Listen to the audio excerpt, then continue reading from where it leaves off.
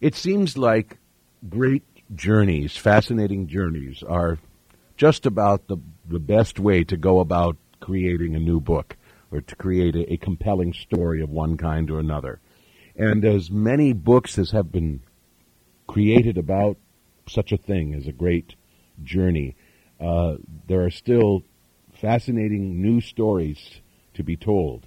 And one of them is found in a remarkable new book called Kingdom of 10,000 Things, An Impossible Journey from Kabul to Chiapas by author Gary Geddes. In this book, he recounts the experience of his attempt to duplicate a really unprecedented journey taken between the years of 458 and 499 by a Buddhist monk, a 5th century Buddhist monk named Hu Shen. And this was a long journey which took much of the globe.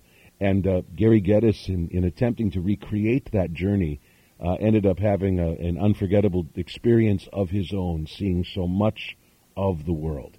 And we're going to talk with him for a few minutes about that journey and the experience of writing this book about it, published by Sterling, again called Kingdom of 10,000 Things, An Impossible Journey from Kabul to Chiapas. Gary Geddes, we welcome you to the morning show.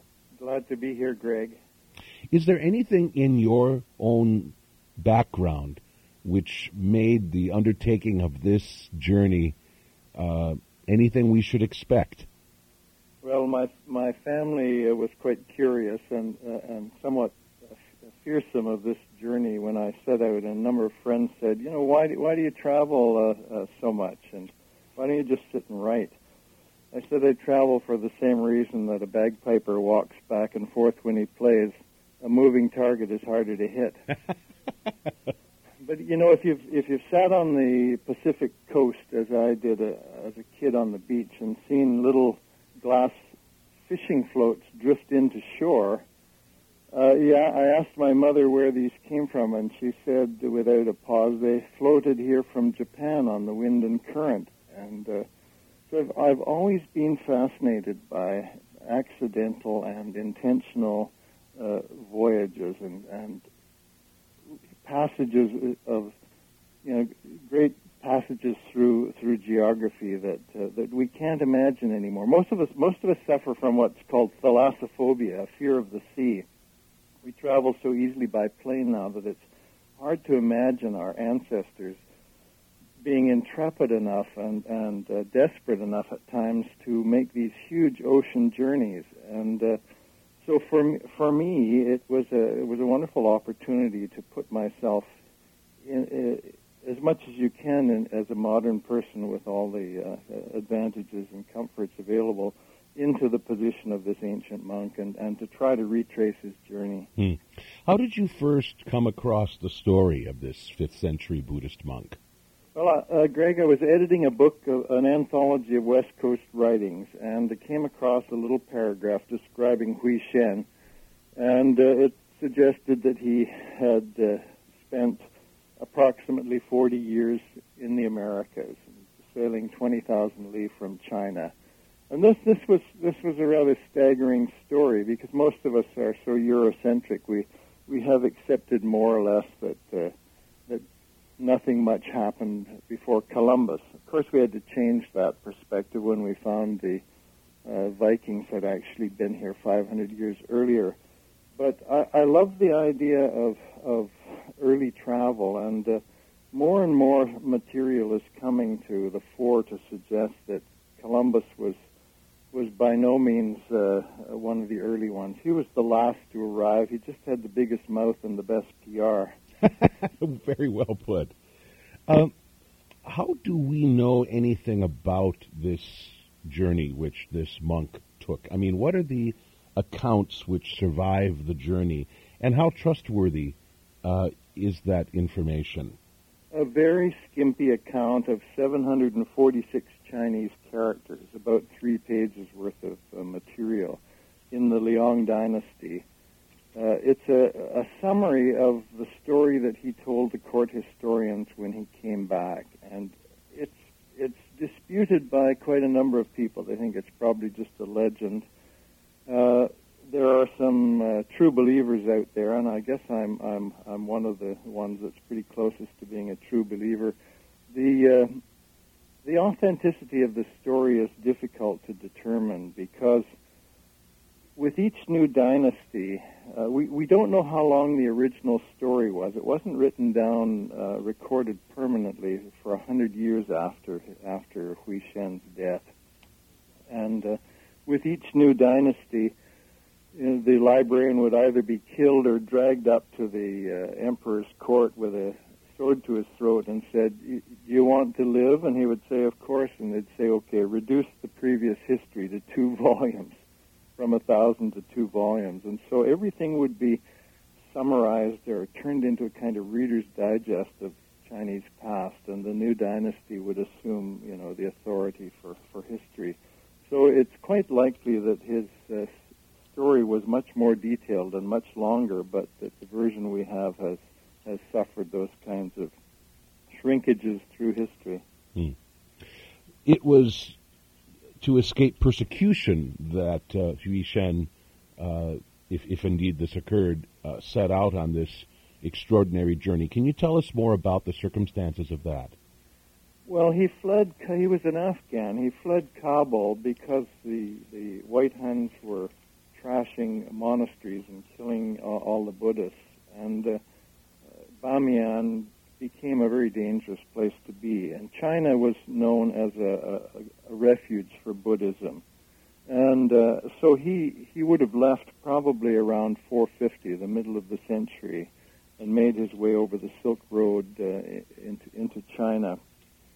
And the question of why he made this journey is probably and there's probably several answers. I mean, curiosity has always been back of people's journeying. He was a monk. He probably had some missionary zeal involved, but also every time the dynasty shifted, there'd be a potential scourge of the Buddhists, because China was largely a Taoist and Confucian country of Taoists and Confucianists. So often when a new dynasty came in, the Buddhists would have to go into hiding or would have to find some other kind of disguise for themselves. So I would think that a political astuteness, missionary zeal, and curiosity were the 3 reasons. For those of you just joining us, we're speaking with Gary Geddes, and his book is called Kingdom of 10,000 Things, An Impossible Journey from Kabul to Chiapas. So you get the idea of trying to, at least to some extent, retrace the steps of this monk, Hui Shen, and experience at least something of what he experienced in his journey. How did you go about putting together kind of the nuts and bolts of how you would exactly undertake this journey and exactly where you would go and how? Well, the details in the account of his voyage are fairly skimpy. I mean, aside from the knowledge we have that he is alleged to have sailed 8,000 to 10,000 miles to the east, this leaves almost anywhere on the North American or South American continents that he could have landed. My theory is that he gunk-holed along the coast through the Kurile and Kamchatka Islands and down through British Columbia, Washington, Oregon, California, probably as far as Mexico, even Ecuador. And it's likely that if he was in the Americas for 40 years, that he would have gravitated to the most advanced civilization at the time, which was the Maya. These would be probably the people that he would think most open to the messages that he had to pass on. So for me, it was a question of starting in Afghanistan, where he originated, and making my way more or less along the Silk Road into China, and then crossing the ocean and doing the trip into Central America. Well, this meant sitting in Islamabad in Pakistan for 2 weeks while the Taliban decided whether they would give me a visa or not. And during which time I interviewed refugees, and heard so many horror stories that I was quietly hoping the Taliban would turn me down. But they handed me the passport or the visa and said, "We'll give you 10 days in Kabul." And that's all you can see.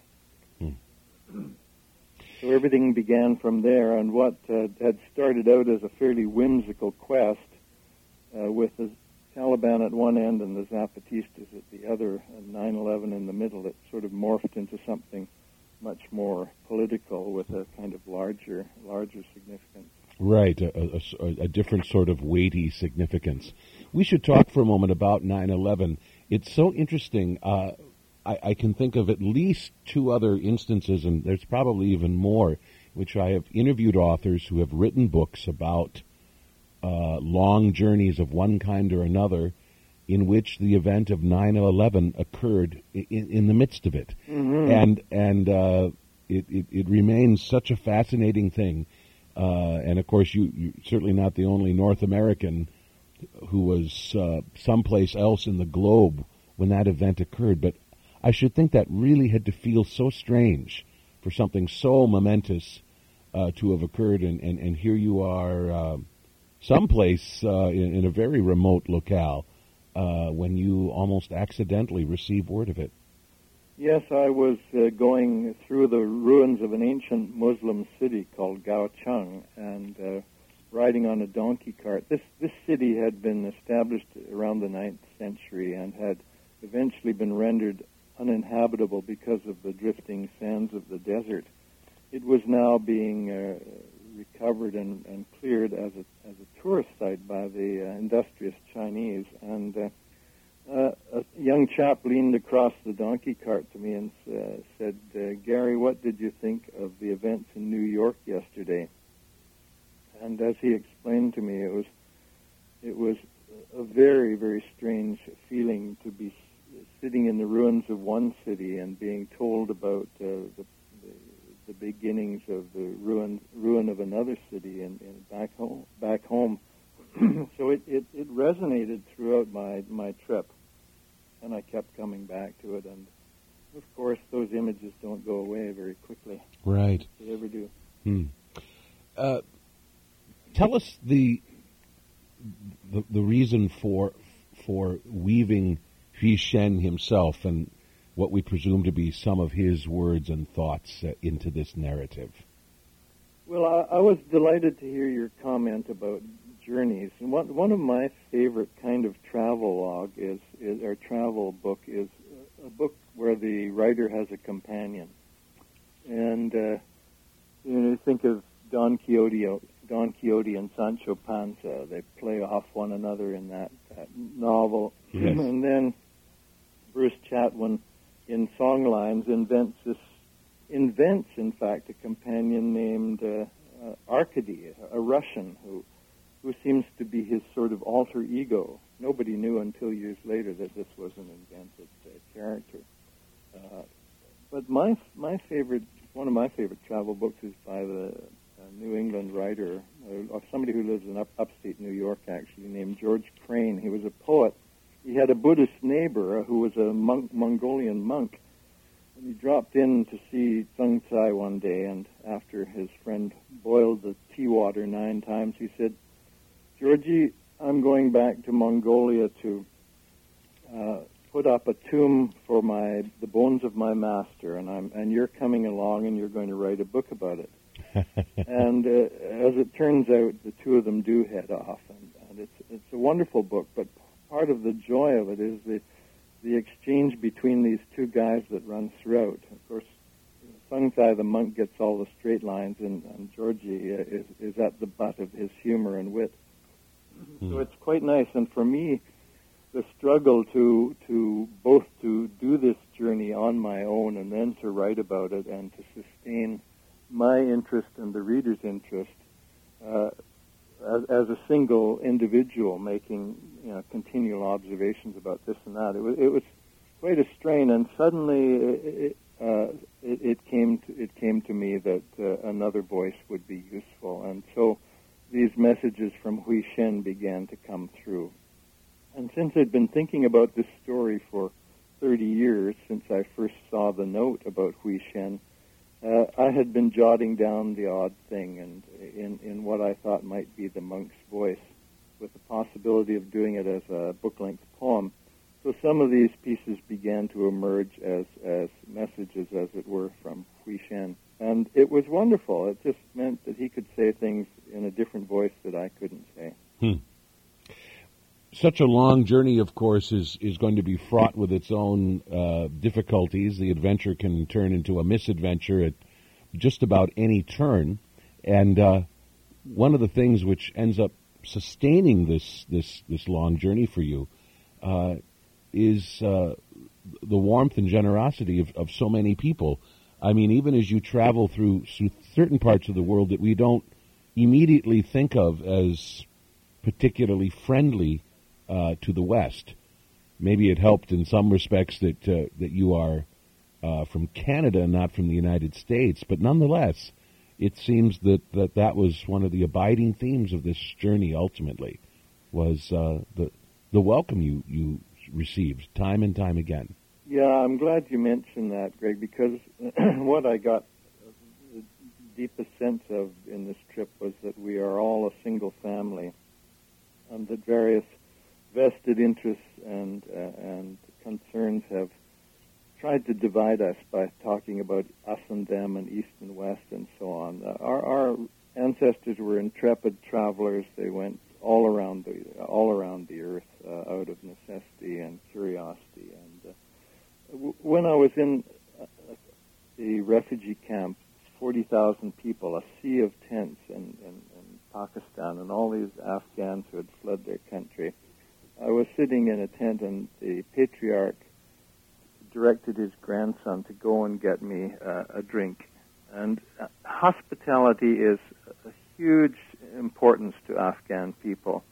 And, you know, even if they don't have more than a few scraps in the house, if a guest comes, it's all laid out for that guest.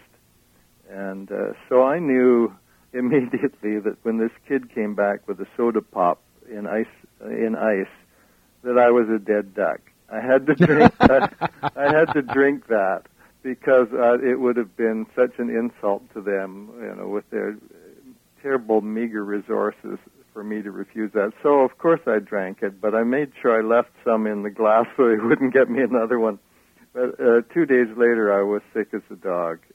But, yes, I found hospitality in the strangest places amongst the poor, and a dignity and grace that you don't often attribute to peoples here and there. 12 countries, a year and a half. You traveled by bus, jet, pickup truck, donkey, camel. I mean, it is an extraordinary trip you undertook, and you write about it so beautifully in this book called Kingdom of 10,000 Things, An Impossible Journey from Kabul to Chiapas. Not so impossible because you managed to do it. The book published by Sterling, Gary Geddes, the author. Gary Geddes, I'm glad that we could talk about your very interesting book today on The Morning Show. My thanks to you. Lovely for me. Thank you, Greg.